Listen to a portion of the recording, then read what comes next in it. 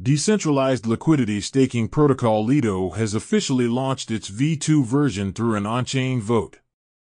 The update introduces direct withdrawals and a new staking module, allowing users to unstake their ETH directly through Lido.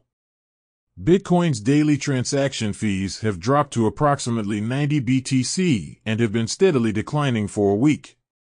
Cryptocurrency mining firm Soluna Holdings has secured $14 million in funding from private data center development company Navitas Global to complete the development of the Dorothy 1B project in Texas. Tether has released its Q1 reserve breakdown, revealing that it holds over $53 billion worth of U.S. Treasury bonds, which account for more than 64% of its total reserves.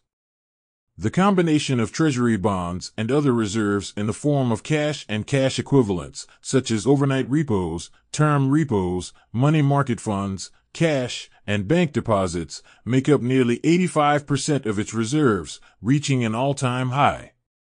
Additionally, Tether reduced its bank deposits from $5.3 billion to $481 million during the first quarter to mitigate counterparty risk. FTX has filed a priority claim dispute against Voyager for approximately $445 million, which represents about one-third of Voyager's assets. Decentralized digital identity solutions provider, Lifeform, has completed a Series B funding round led by IDG Capital, with an estimated valuation of $300 million. The funding amount was not disclosed and will be used to expand the ecosystem. NFT lending protocol Blend has added support for two NFT series, Bored Ape Yacht Club and Mutant Ape Yacht Club.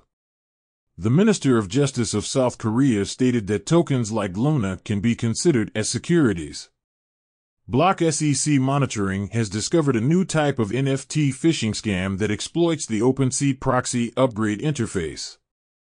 The React Task Force of the U.S. Secret Service stated that blockchain technology helps track the flow of criminal funds and acknowledged their own holdings of cryptocurrencies.